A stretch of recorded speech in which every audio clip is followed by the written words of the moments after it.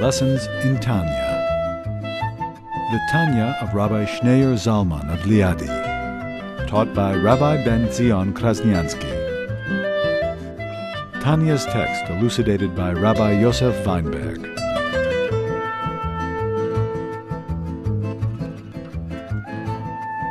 When you fulfill a positive mitzvah, you're really fulfilling one mitzvah, a single mitzvah, which is the mitzvah in the belief in the unity of God. And every sin is an expression of the 365 don'ts, as if you're committing idolatry. What's the connection? Because what is the mitzvah of the unity of God, the belief in the unity of God? Ultimately, it's not only to believe that there's one God, but to believe that there's no other reality but God. God is the only reality. There's nothing else but God, as the Torah repeats many times. Ein od milvado. There's nothing besides God. And therefore, when a person implements God's will, with every organ in your body, you have 248 organs, you fulfill another mitzvah. So when you become an implement to God's will, a tool for God's will, then you become connected with God. Like the axe in the hands of the builder, or a chariot in the hands of the rider. So it becomes completely subservient to the rider, and it becomes an expression of the rider. So when we become a tool to God's will, God wished that we should do a certain thing, and then we use our hands and use our legs and use every organ in our body. We run to do the mitzvah, and we go ahead and we do the mitzvah. Thereby, we become a tool, an implement, an expression of God. So every organ in our body becomes an expression of God. And even on a deeper level, the mitzvah itself is like an organ to God. Just like the connection between the organ of the body and the soul. The body is not just a tool of the soul, an implement of the soul. The body and the soul become inseparable. The body is alive. While the soul is within the body, they become inseparable. Every cell of the body is alive, becomes alive. It becomes so connected that the body and the soul become completely unified. So much so, the moment you decide to move your hand lifts up automatically. It's not like a machine, electricity that forces a machine to move. It's not the soul, it's not electricity, and the body is a machine. The body and the soul become one. Inseparable. So much so, the body becomes feeling, the body becomes alive. And the body affects the soul affects the body. The object with which you do the mitzvah, and the soul power that motivates you, that pushes you to do the mitzvah, they become like the organ to God. So by doing the mitzvah, when you fulfill any mitzvah, you're really fulfilling one mitzvah, a single mitzvah. You're fulfilling the mitzvah of unifying God. You become a tool in the hands of God, and your soul becomes God's organ. And the object of the mitzvah becomes a sacred object, a holy object, like a Torah scroll. The Torah itself becomes a holy object. The leather hide of the animal is transformed through the mitzvah, and it becomes a sacred, a holy object. Because this physical object has now become the organ to God. God wished and willed and desired us to do something. And we go ahead and we take the physical object and we do the mitzvah with it. So the mitzvah becomes sacred. The soul that's pushing you to do the mitzvah also becomes the organ to God, and the actual hands and legs and organs that actually do the mitzvah become like a chariot, a tool, an implement of God's will. And the mitzvah to affect every aspect of our life. So our whole being becomes dedicated and connected with God and unified with God. So by fulfilling all the mitzvahs, we're really fulfilling a single mitzvah, the mitzvah of the unity of God. Which is why, of all the 613 mitzvahs, of all the 10 commandments, there were only 2 commandments that we heard from God Himself. The first one is, I am God who took you out of Egypt, the mitzvah to believe in God, to unify God. Why is this the only positive commandment we heard from God? Because this is the theme of all the commandments. By fulfilling a mitzvah, you become one with God. And every part of your life becomes a reflection of that truth, of the reality of God, that there is nothing else but God. And therefore, my entire being, why am I here? My entire being is really a reflection of God's will, a reflection of God. And this is the innermost desire and wish. Why did God create the whole universe? What's it all about? His innermost wish and desire is for us to do the Torah and the mitzvah. So when your being becomes a tool an implement of God's will, you become completely unified with God's innermost will and desire, wish and desire, and goal and theme and purpose. So you become completely one and connected with God. So in addition to fulfilling that particular mitzvah, you have to realize when you do a mitzvah, you're becoming one with God, and you become a living expression of the unity of God. Because you're demonstrating that there is no other reality but God. And therefore you are completely one with God. What is the other mitzvah we heard directly from God Himself? The second of the Ten Commandments. Thou shalt not commit idolatry. Not to worship idols. Why is this the only prohibition we heard from God? Because again, this is the theme of all 365 don'ts, negatives, prohibitions. Because when we do a sin, when we transgress God's willpower, that is the worst form of idolatry. In a sense, it's even worse than the idol itself. Because the idol itself doesn't necessarily proclaim that there is no God. The idol proclaims that God is the God of all gods, but I'm also a God.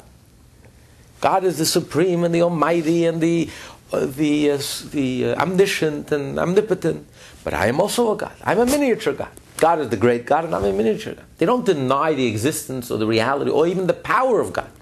They know that nothing happens in this world without God. You don't lift a pinky without God. How much more so when we disobey God, when we actually transgress His wish, when He asked us explicitly and clearly in the Torah, He revealed to us His will, and He says, I wish, don't do this. And we go ahead and disobey God. In a certain sense, that's the worst form of idolatry. It's almost like a total denial of God. Not only are we denying that there is no other reality but God, and we consider ourselves as an independent being, but more so, we deny that God is the omnipotent and the omniscient and God is the all-powerful because God says, and He wants, and I will go ahead and do as I please anyway. We deny that God is even the ultimate power and force and life force in the universe. You don't lift a pinky without the soul. Nothing happens without the soul. Nothing happens in life without God. God is the soul of the world. So just like the example of the human body, the soul is in total charge and control of the body. So how much more so that God is in total charge and control of the world? Could you imagine a body disobeying its soul?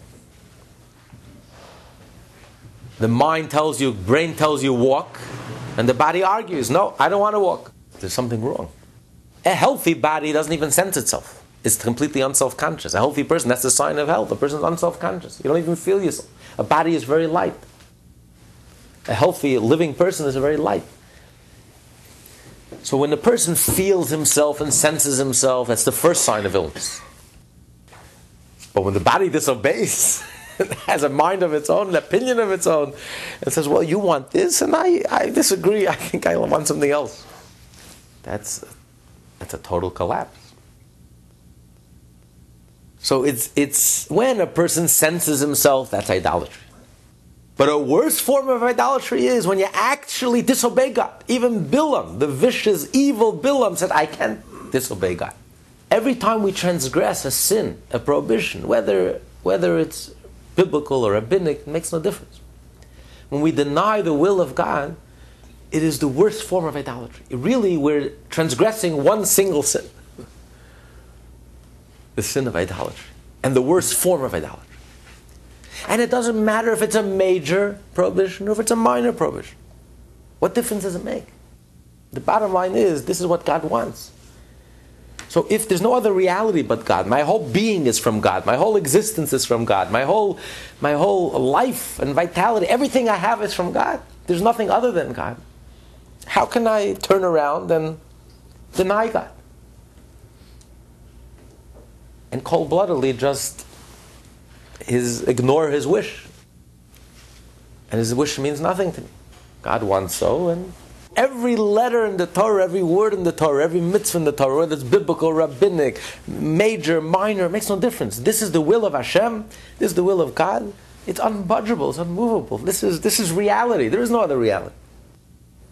The whole purpose of creation, the whole existence, the whole reality of creation is only as an implement to God's will. There is nothing else. It's the only reason why God created the whole universe. There is nothing else. That's the driving force, that's the theme, that's the purpose, that's the goal. God creates us every single moment.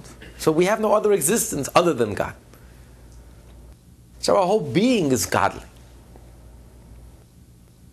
So for us to be self-conscious, to be egotistical, that's already idolatry. But it's one thing to be egotistical, but to obey what Hashem wants, so like Bilam. But at least Bilam acknowledged that nothing happens without God. You want to be successful in your own personal life. You want to be successful in your own private life. Nothing happens without God. You don't lift a pinky without the soul. You have to find time to pray. You have to find time to give tzedakah, to give back in life, not just take, not to be a taker in life, but to be a giver in life. To give back, not just to take. Just like God gives, we also have to give. You have to find time to study Torah. You have to find time and the energy to pray. And then God will shower you and bless you with success.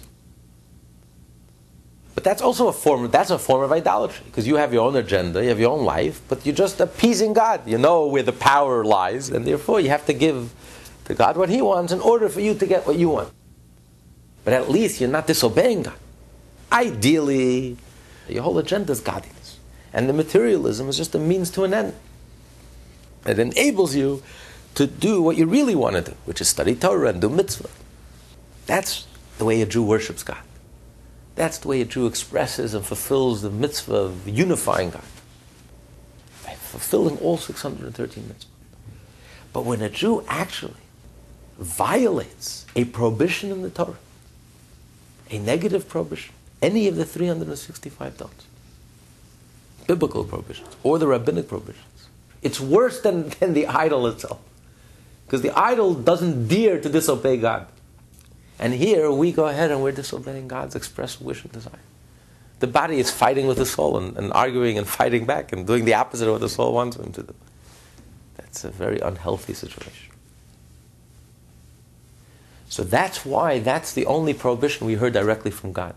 Because all 365 prohibitions are actually a fulfillment of one single prohibition. Thou shalt not worship idols. Every time we violate a prohibition, it's the form of idolatry, and the worst form of idolatry. And it doesn't matter if it's major or minor. Okay, what difference does it make? Once I know that this is God's will, what difference does it make if it's major or minor? The difference is between mitzvot, whether it's a major mitzvah or it's a minor mitzvah, whether it's a biblical mitzvah or it's a rabbinic mitzvah. These differences are just details, technicalities, the mechanics. But the inner, the soul, this is the will of God. Once I know that this is the will of God, and God doesn't want me to do so-and-so, He wants me to do so-and-so, what difference does it make? If I violated the will of God, what difference does it make in what form the will of God is revealed? Whether it's revealed in a biblical form, whether it's revealed in a rabbinic form, or even if it's a Jewish custom. It's been accepted by the Jewish people. If this is the will of God, then I want to be connected. I don't want to be disconnected. And every time we violate a prohibition, we trespass, and we transgress, and we've crossed the border. We're disconnected. I don't want to be disconnected. That's idolatry. To be connected, that's life. That gives us life. When you're connected, when you're healthy, when you're spiritually healthy, the less self-absorbed you are, the less egotistical you are, the more you're God-conscious instead of ego-conscious. And the more your life, your theme of your life is connected with godliness, the healthier you are, the more connected you are. The more egotistical you are, and the more arrogant you are, and the more self-absorbed you are, and the more you have your own agendas, outside and separate and apart from God, the more disconnected we are. How much more so when we actually violate God's will, we actually rebel and go against God's will, it's the worst form of idolatry. And that's what, yeah. But it's almost human. It's just human nature to think that thou shalt not kill is a more important mitzvah than not wearing linen and wool together. I mean, someone wears it, all right, so Yes. it says, but Yes. killing, stealing, robbing, And that's why he quotes the Talmud. The Talmud says, the verse uses the expression, ki sishte ishte, which means a woman turns off the righteous path and she goes ahead and commits adultery. But the expression in the Torah is sishte, which comes from the word, the Talmud says, shetut. Shtus means it's insanity. And this distinction is also insane. Because if you think about it, if you truly think about it, it's an insane distinction. What difference does it make? It's like saying the body is going to listen to the soul only when it comes to a major thing. But when it comes to a minor thing, I want to move my pinky. No, the pinky is going to fight back. I don't want to move the pinky. What difference does it make? Either you're healthy, you're alive, you're connected, or you're not. It's not a detail. It's not an aspect. It doesn't matter major or minor. If you understand the core, the essence of what life is all about, whether we're conscious of it or not, the reality is that God is in total charge and is in total control. The reality is that there is no other reality but God. Our whole being, the very fiber of our being is nothing other than godliness, because it's the divine energy that's constantly creating us as we speak, at this very moment. It's the divine energy that's constantly recreating the entire universe, recreating us, recreating the table. So our very substance is nothing other than godliness. So to make that distinction, that alone, it's really an act of insanity. We plead insanity. That's our defense. That's what you're saying. Yes, we plead insanity. When was the last time a person told you, my heart is healthy? It's all that matters. My feet are falling apart, my hands are falling apart, my whole body is disintegrating. My heart is healthy. It's insanity. If you think about it for 3.5 seconds, it's insane. A person doesn't compromise on a toenail. You want every part of your body to be completely vibrant and healthy. What difference does it make if it's a toenail, or if it's a brain, or if it's a heart, or if it's a liver, it's a kidney? We don't compromise one iota. So it's insanity. These distinctions, well, it's only a pinky. Why do I have to keep 100% of the mitzvah? I can cut a finger here. I'll cut an arm off here. It's not a vital organ. You can live without an arm. But it's insanity. Who makes this whole distinction is pure insanity. On the other hand, the Talmud says that even a person who's addicted and is about to commit adultery, you can imagine this is not a very strong person. It's not a very mature person. And it's not a very responsible person.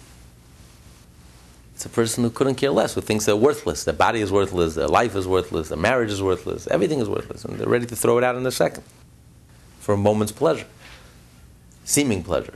And nevertheless, the Talmud says, were this person to be clear, have clarity of mind, if they were to realize that this is the equivalent of idolatry, just like he was ready to give up his life, make the ultimate sacrifice, rather than worship idols, how much easier it is to make the minor sacrifice, not to die for God, but to refrain from indulging in your weakness. If you're ready to give up your life, not to worship idols, you should be ready to give up your life, not to violate the smallest, the tiniest, seemingly the most insignificant prohibition, because it's against the will of God. The point is, am I connected or am I not connected? Is the body alive or the body isn't alive? Is the body healthy or the body isn't healthy? It doesn't matter if it's a major organ or if it's your toenail. So the distinction itself is a symptom of the insanity. To make any distinction, that alone is a sign of how disconnected we are and how insane it is that we make all these rationalizations and justifications in our mind that if you think about it, it really makes no sense.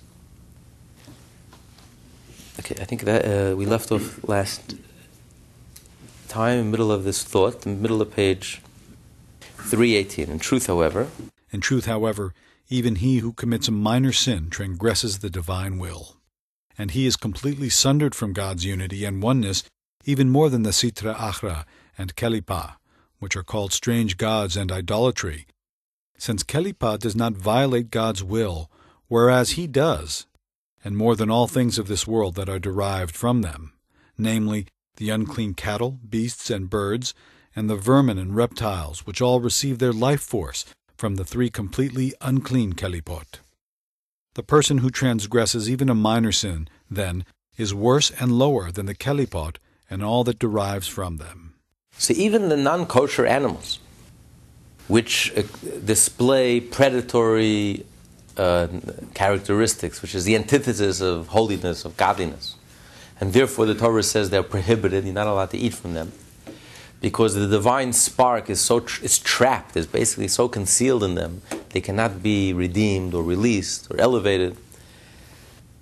But even these animals, these wild animals, these wilde chayes, non-kosher predatory animals, are more refined than a person who sins.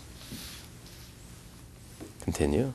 As our sages have said, when a man sins, he is told, "The gnat preceded you."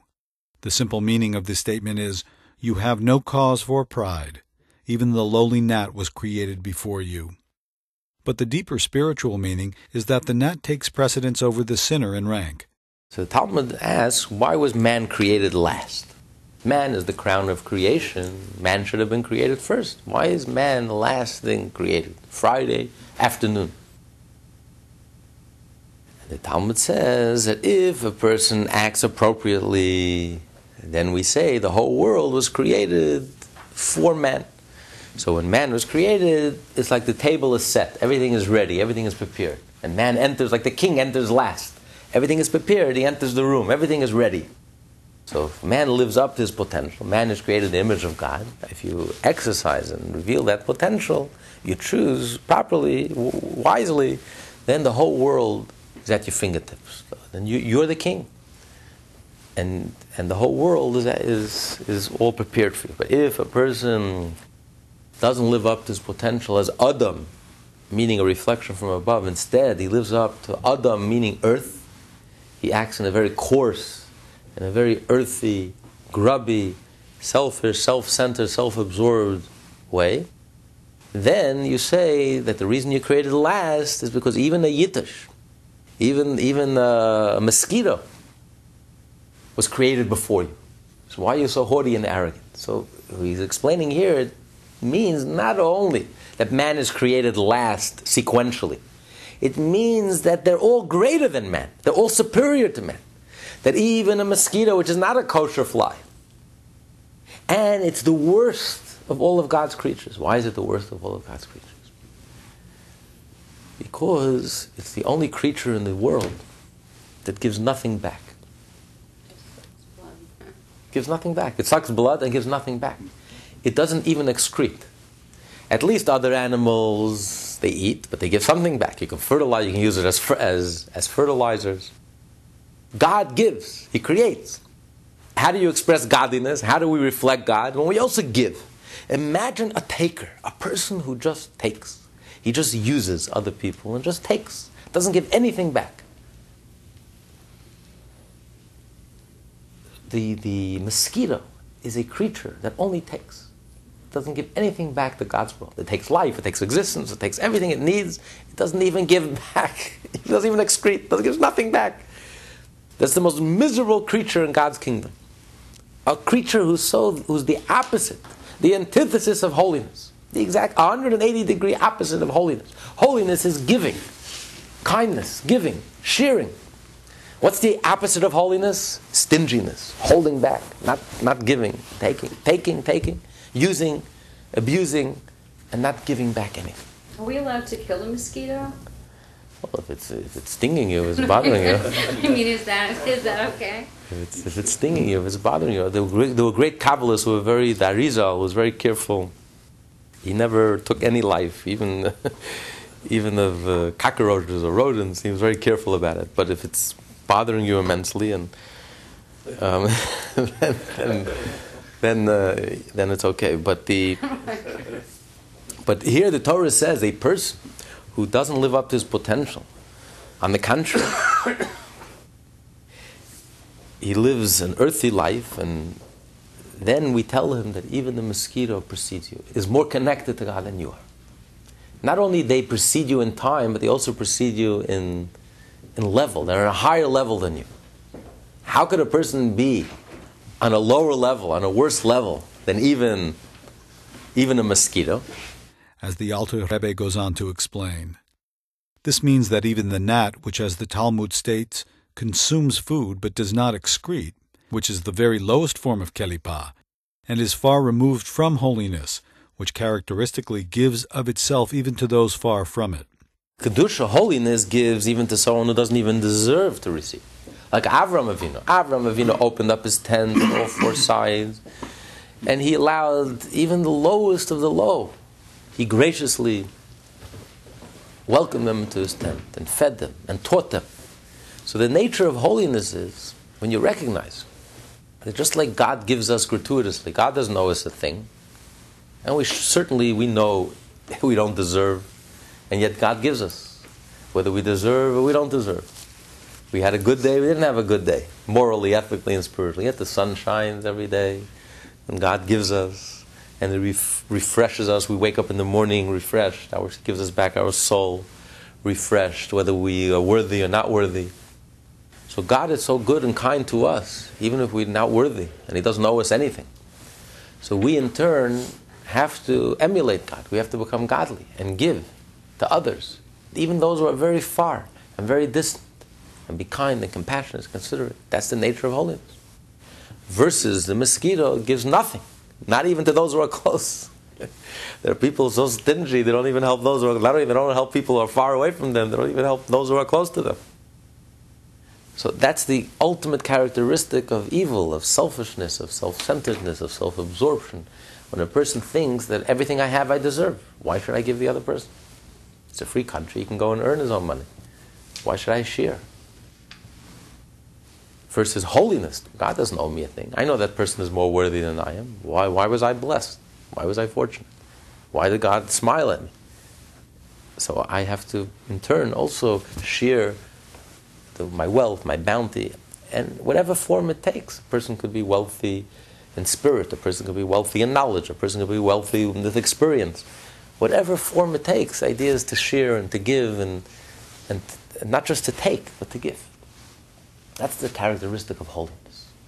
And the holier a person is, the more giving they are. The closer a person is to God, the more giving they are. The more distant a person is from God and from godliness and from holiness, the more selfish, self-centered, self-absorbed, the more they take and the less they give. So much so until you have the mosquito that gives nothing. Takes everything and gives nothing. Zilch. Zero. And yet, the Jew who sins is even on a lower level than even the mosquito. Any sin, major, minor, biblical, rabbinic, makes no difference. Continue. For holiness implies humility, which leads to kindness and to benevolence, while Kelipa represents egocentricity and selfishness. Now even the very lowest Kelipa, symbolized by the gnat, takes precedence over the sinner in the order of descent of the divine life force from the divine will. This means that the Kelipa, symbolized by the gnat, derives its life force from a higher level of godliness than that from which the sinner is sustained. And surely the other unclean creatures and even the ferocious beasts are higher than the sinner. All of these do not deviate from their divinely intended purpose, but obey God's command. Although they cannot perceive it, for the animal cannot perceive God's command, yet their spirit perceives it. That is, the life force animating them, which is aware of the divine will, does not permit them to act in violation of it. The animal, even the wild animal, even the predatory beast, after all, he's just living up to his nature. God created him that way. It's not his choice. It's not that he has his choice. He's just following his nature, his instinct. He's an animal, a creature of instinct, and that's how God created him. So even the animal, the predatory animal, cannot disobey God. And his spirit senses the will of God. As he's going to say, the wild animal will respect the holy person, will sense the presence of a holy person. And he won't attack him. And he won't act, because he senses the will of God. He senses this person is holy, and therefore he won't, even though naturally he's a wild animal, he'll behave himself. The animal will even go against his nature if he senses that this is the will of God. Like he's going to bring the example of Daniel in the lion's den. They were hungry, they were starving, and they threw them Daniel. By nature, they should have devoured him. But they sensed, they looked at his face, and they sensed there's holiness in his eye, in his face, and they sensed that God doesn't want them to devour them. So, notwithstanding their nature, they were afraid to touch him, and they didn't touch him. And they went hungry, He's a holy person. He lived a holy life. Therefore, they, notwithstanding their nature, their wild nature, they refrained from harming him. As it is written, "The fear and dread of you shall lie upon every beast of the earth," and as our sages explain, a wild beast will never defy a human being unless he appears to it like an animal. The Talmud says that an animal is afraid of even a child, a living being. An animal is afraid of even a living being. Even a lion, when they see a living being, a baby, there's a certain fear. While a dead king, even a mouse is not afraid. When the person is dead, they're not afraid. When a person is alive, there's a fear that God placed in animals. God only gave permission to animals to be predatory on other animals. So when a person acts like an animal and behaves like an animal and just follows every urge and every instinct, then he looks at you like another animal. You're his peer, so then you're prey. Then the predatory animal could and will attack him. But if, however, your whole life is all about being connected with God, being one with God, and unifying God by fulfilling all the 613 mitzvahs, then the animal's afraid of you. And they have a sense. They have a sense. They sense a presence. And they're afraid. They won't start up with you. They will not give him permission to start up with man, who's created an image of God. They're only allowed to devour one of them, their own. So when a person behaves like an animal, lives like an animal, then the image of God on the forehead is distorted. They can't see it. It's erased or it's hidden. It's covered up. So to them, you're just another animal. So you're game. You fear game. A person who lives a righteous life, internally, privately, between him and Hashem, the animal can sense that. The animal, you can't deceive the animals. The animals know the truth. If you're living a godly life, they're afraid of you. They won't start off with you. So even an animal, even the worst animal, even the most predatory animal, which is the antithesis of holiness and godliness, would not dare violate God's will. God says in the Torah, God told the animals in the Torah that you're only allowed to eat each other, but not a human being. The fear of a human being will be in you. And to them, that's inviolate. They can't trespass that. They can't transgress it. God said, and that's the way it is. And that's natural. How can you go against the will of God? Your Creator, who creates you, who sustains you. It's impossible. How can you go against the will of God? Even the mosquito can't go against the will of God.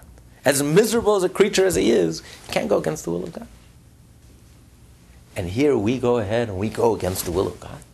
And we're violating, trespassing a minor mitzvah, a major mitzvah, what difference? A biblical mitzvah, a rabbinic mitzvah, what difference does it make? A custom, a Jewish custom. So this is the worst form of idolatry. And not only is it the worst form of idolatry, in a spiritual level, we are on a lower level then. We're the lowest. That's why we're created the last. It's one extreme or the other. There's no neutral ground when it comes to a human being. Either you're created in the image of God and you're superior to the angel, or the other extreme, you're worse than the most wildest predatory animal and you're worse than the mosquito. That's what we think, conventionally. If someone is a Hitler, thou shalt not murder. If someone blows himself up, he's the worst animal in the world. But I just did something minor. It was a minor thing. God wanted me to do it, and I didn't do it. But God told me don't do it, and I did it anyway. It's just a minor thing. It's just rabbinic. It's inconsequential. It's insignificant. That's part of the insanity. To make this distinction is also part of the insanity. What difference does it make? The question is, how is it possible to go against the will of God? Could the body go against the soul? Did you ever see the hand fighting, I want to move my hand, and the hand says, no, I don't want to move. It's unnatural. It makes no sense. It's a total disconnect of reality. It's like we're living in La La Land. It's like we're totally forgetting. Not only are we forgetting that God is our soul, we're forgetting that God is our very being. There's nothing else. And we're creating this totally illusory. That's why he says any sin. It's a moment of insanity. It makes no sense. But we don't have the clarity. We sleepwalk through life. It's a total disconnect. It's insanity. It's like a dream. In a dream state, you can have full of nonsense. You can dream contradictions and nonsense. And that characterizes most of our lives. The Torah is an awakening to reality. Why is it then so difficult to achieve that clarity? When you're sleeping, it's very sweet. It's very comfortable. You're under the cover. You don't want to get up. Of course, once you wake yourself up, a moment of reality is more pleasurable than all the dreams in the world. In your dream, you could be a senator, and you could be a billionaire, but it's a dream. It's illusory. It's meaningless. And when one moment of reality is worth more, it's more precious. A moment that you're connected, a moment of Torah, a one mitzvah, a one selfless good deed, the act of goodness and kindness is worth more than all the billions in the world. But when you're caught up in the dream, money, power, fame, status, external, superficial, ego, you get so caught up that we forget. And it's very distracting, it's very tempting. It's very dazzling. It's like junk food, it's very seductive. But that's all it is. It's junk food and junk lifestyle. There's nothing there. There's no substance. There's no reality. That's why it's called klipa, shell. People imagine munching on a shell. You'll be very hungry. It's very unsatisfying. It'll give you a stomachache, make you sick, and there's nothing nutritious and there's nothing real there. There's no substance. But the moment you wake up, the Torah says, wake up. Be real. And one moment of reality is worth more than all the illusory dreams in the world. But you have to wake yourself up. Even God can't do that for you. Sometimes He gives us an alarm clock. Like waking the dead, alarm clock. And even that we don't hear. But ideally, we should wake ourselves up. It's much more pleasant when we wake ourselves up than when God wakes us up. Let's say you think you're going to commit a sin, and you don't do it. I don't mean to get credit for that, but is that as heavy an ideal than as compared to someone threatening your life, but you keep your Judaism even if you die? Whereas in the other thing, you're just not committing adultery. Yes, that is the equivalent, because sometimes it's more difficult to live for God than it is to die for God. Die is a one-time thing; it's a heroic moment. But to live on a daily basis and to make the right choices based on that truth, that every time you're tempted, how does a person fulfill the 365 prohibitions? It's not when you don't have the opportunity to steal. A thief that doesn't have the opportunity to steal thinks he's honest. That's not called honesty. Honesty means when you're tempted to steal. You could get away with it, and you don't, because it says in the Torah, thou shalt not steal. Because God says it's wrong. I can get away with it. I'm hip, I'm smart, I'm clever, I can cut corners, I can do whatever I want. And lightning is not going to strike. But I'm not going to do it. No one is even going to know it. But I'm not going to do it because Hashem said no. Hashem says no is no. Period. End of discussion. No ifs, maybes, buts, what, when. That's fulfilling. And the only reason you're doing it is only because Hashem said no. That is the equivalent of not bowing down to the idol. That's what he's telling us here. Exactly your point. That every time you overcome a negative prohibition, you're fulfilling the mitzvah of thou shalt not worship idols. It's the same thing. And it's the same motivation. You don't want to be disconnected from God. By doing this minor sin, you're disconnecting yourself from God. You're disconnecting yourself from reality, from your reality. You're cutting off the very branch that you're sitting on. God is our being. God is creating. There's nothing else.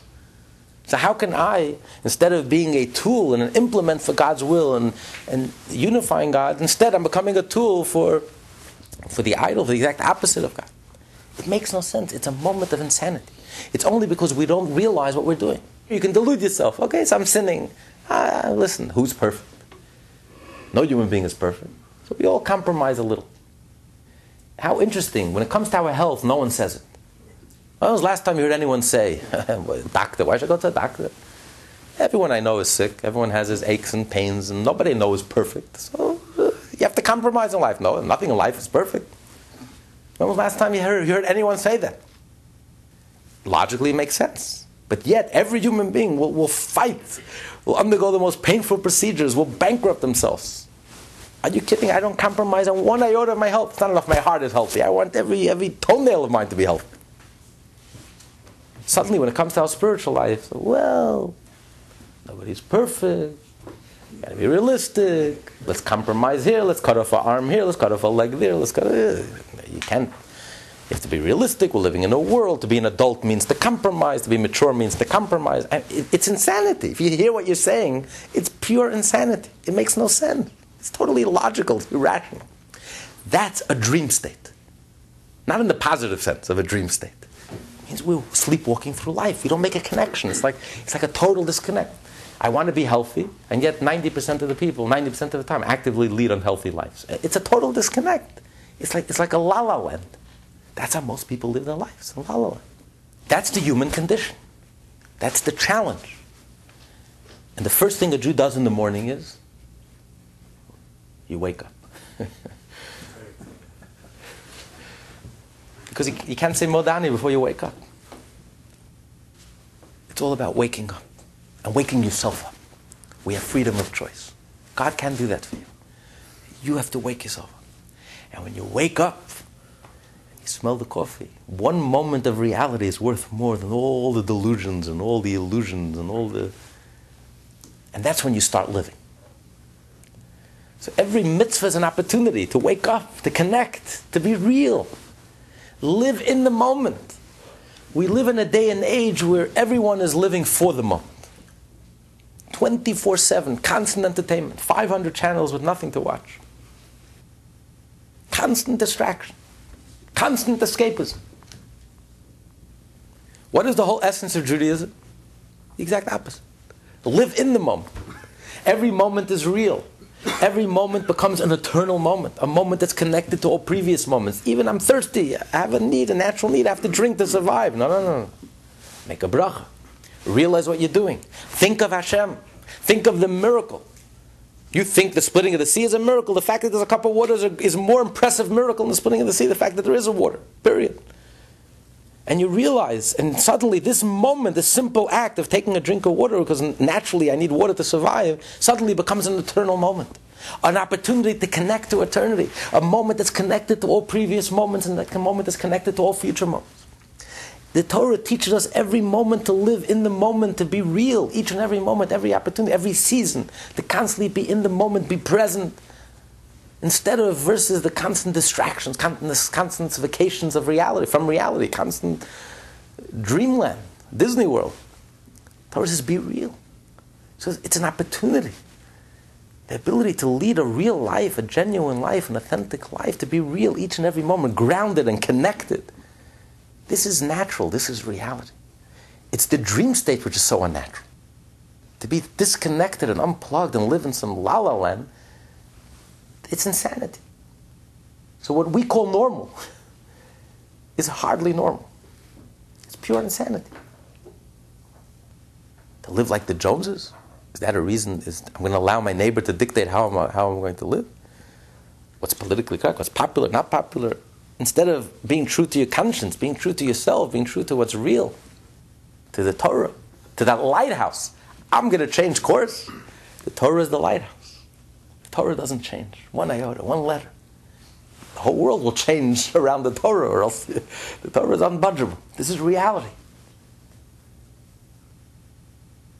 So this changes your perspective. That's why we're learning the Tanya. When you learn the Tanya and you realize it's all education, it's awareness. Without awareness, you wouldn't even stop to think. We just accept things very superficially. There's a big distinction between murder and between a minor thing. But when you open your eyes and you open your mind and you realize there is no difference. What difference is there? Makes no sense. It's insanity. And if I'm ready to give up my life rather than bow down to an idol, and every time I sin is the equivalent of idolatry, then surely I can make that little sacrifice. I can give up that momentary pleasure. I'm going to give up my connection to God for this momentary pleasure, when that's the center of my being and that's the most important thing in my life, in the moment of truth. I know this is the most important thing in my life. I'll give all of that away. I'll throw that away. Throw this beautiful relationship. Throw all of that away for what? So the more you realize it, the easier it becomes to be able to overcome the temptations and the distractions and to keep focused, to be connected, to wake up. And that's more enjoyable and more pleasurable than all the dreams in the world. Reality far surpasses any illusory reality. Okay, continue. In fact, when confronting tzaddikim, from whose face the divine image never departs, the evil beasts are humbled before them, as is stated in the Zohar concerning Daniel in the lion's den. Not only did the lions not harm him, but on the contrary, they humbled themselves before him. At any rate, what emerges from the above is that even the animals do not violate God's will. Firstly, they can't transgress God's wish not to harm a human being. Even a lion would be, wouldn't just approach a living human being, even a baby. And how much more so that they would even go against their nature. Not only won't they harm, but if they sense the presence of God, they actually will help the tzaddik, just to fulfill the wish of Hashem, to honor this person, to respect this person, versus the person who sins, who transgresses, who violates Hashem's will, even a minor sin. Continue. It is thus clear that he who sins and transgresses against God's will, even in a minor offense, is, at the time he commits it, completely removed from the divine holiness, meaning God's unity and oneness, even more so than all the unclean creatures, the vermin and the reptiles, which derive their sustenance from the Sitra Achra and the Kelipa of Avodah Zarah. All the aforesaid demonstrates how one's hidden love for God can enable him to overcome his desire to transgress any sin. When he considers that thereby he becomes separated from God, even more than the unclean creatures, he will recoil from every sin just as he recoils from the thought of idolatry, because of his awareness that it represents an attack on his love of God and his faith in him. So this explains why the Torah says, Moshe is telling us that for us to fulfill all 613 mitzvot, to fulfill the entire Shulchan Aruch, the entire code of Jewish law, is something that's relevant and dear and near to each and every one of us. And not only to fulfill it begrudgingly, but to fulfill it with our hearts, wholeheartedly, willingly, lovingly. This is something that's very near and dear to us. And Alter Rebbe posed the question, how can you say it's very near and dear to us? We all know how difficult it is. And he's speaking to every one of us. And the answer is because since each and every Jew have a Jewish soul, that soul that's ready to sacrifice itself, is ready to sacrifice your life, make the ultimate sacrifice rather than worship idols. That only explains how we're going to fulfill the mitzvah thou shalt not worship idols. But Moshe is talking about the entire package, all 613 mitzvahs, every letter and every paragraph in the code of Jewish law. How can you say that it's near and near for each and every one of us to fulfill the entire book and all the mitzvah? And the answer is because every time you do a mitzvah, you're really fulfilling the mitzvah of believing in God and unifying God. And every time you do a sin, it's the equivalent of idolatry.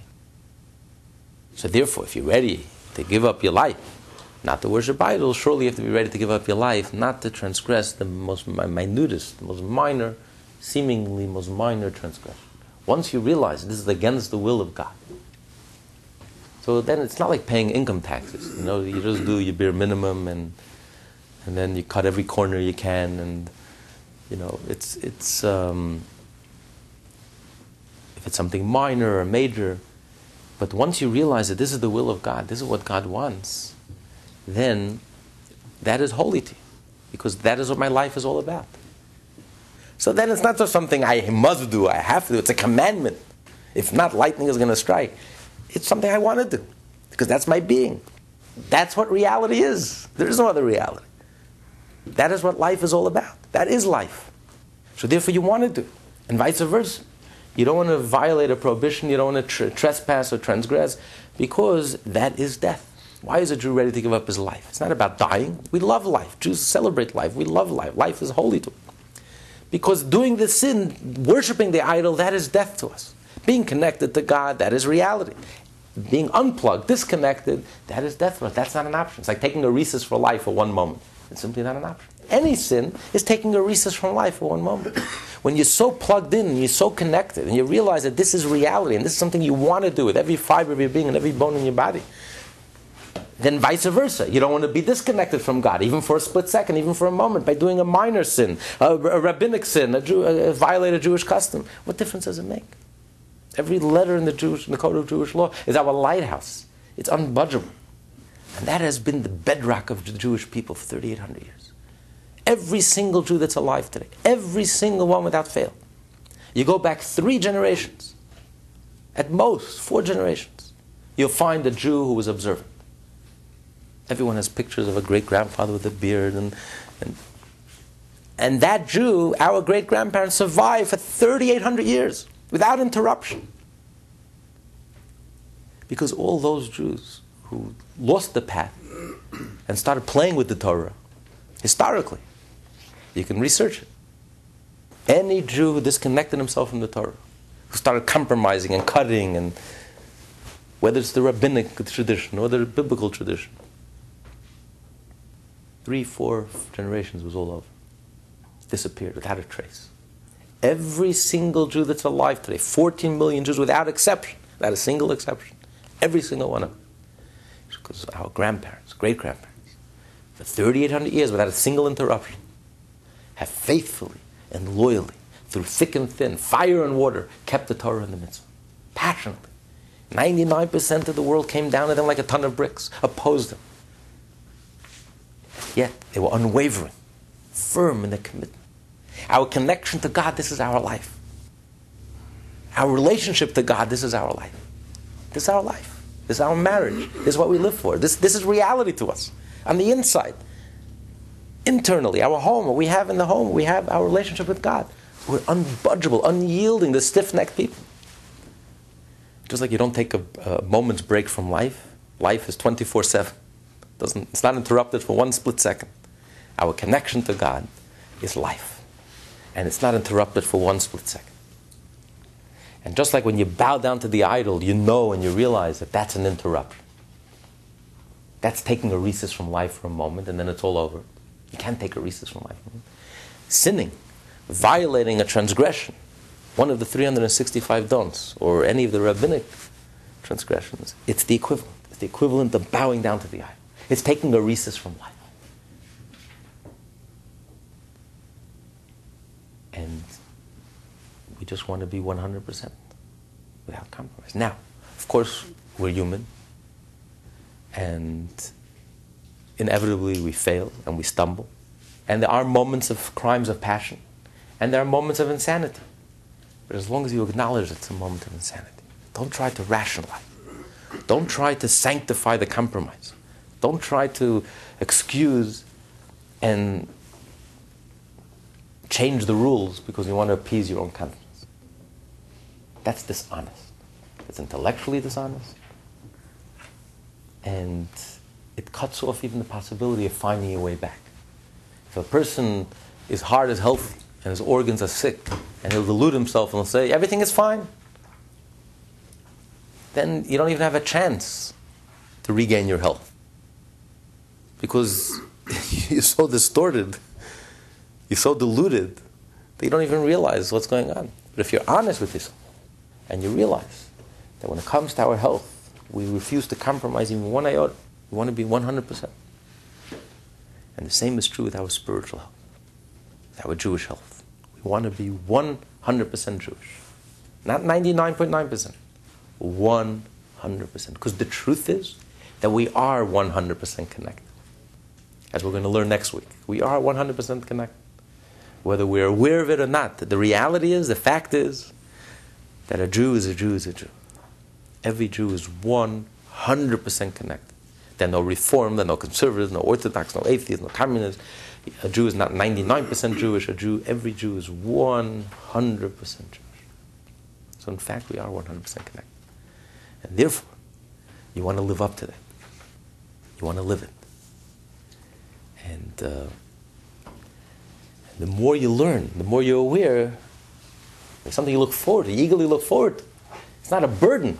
It's not a nebach, I have to do this and I have to do that.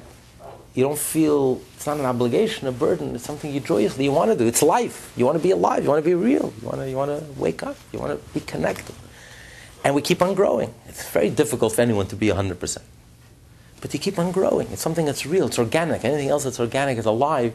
You grow in your Jewishness. You don't label yourself. You don't limit yourself. It's not satisfied. This is enough for me. I don't want to do more. But like anything else that's truly alive, it grows. It flourishes.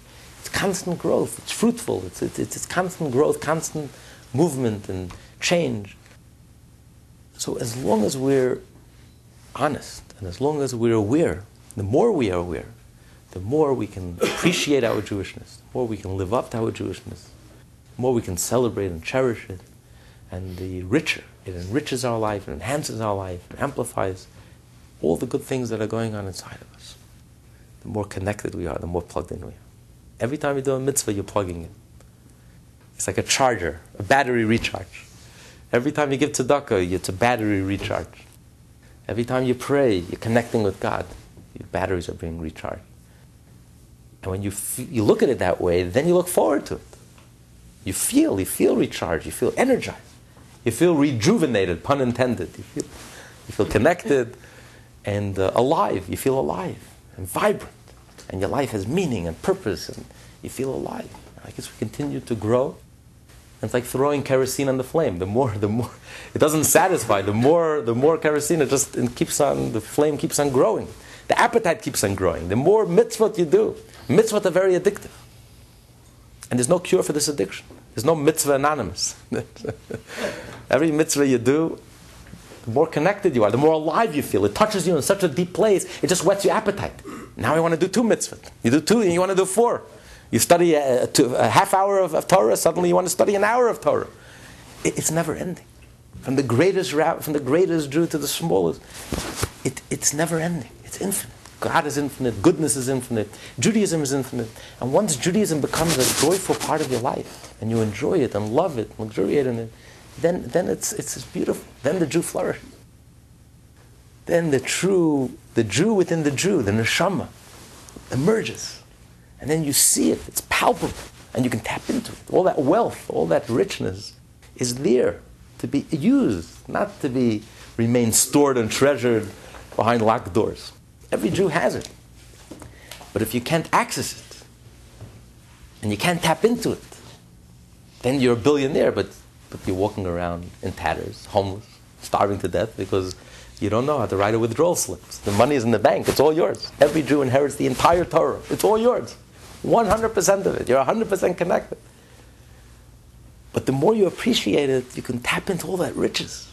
And suddenly your life it's a beautiful, beautiful life. And it's a real life.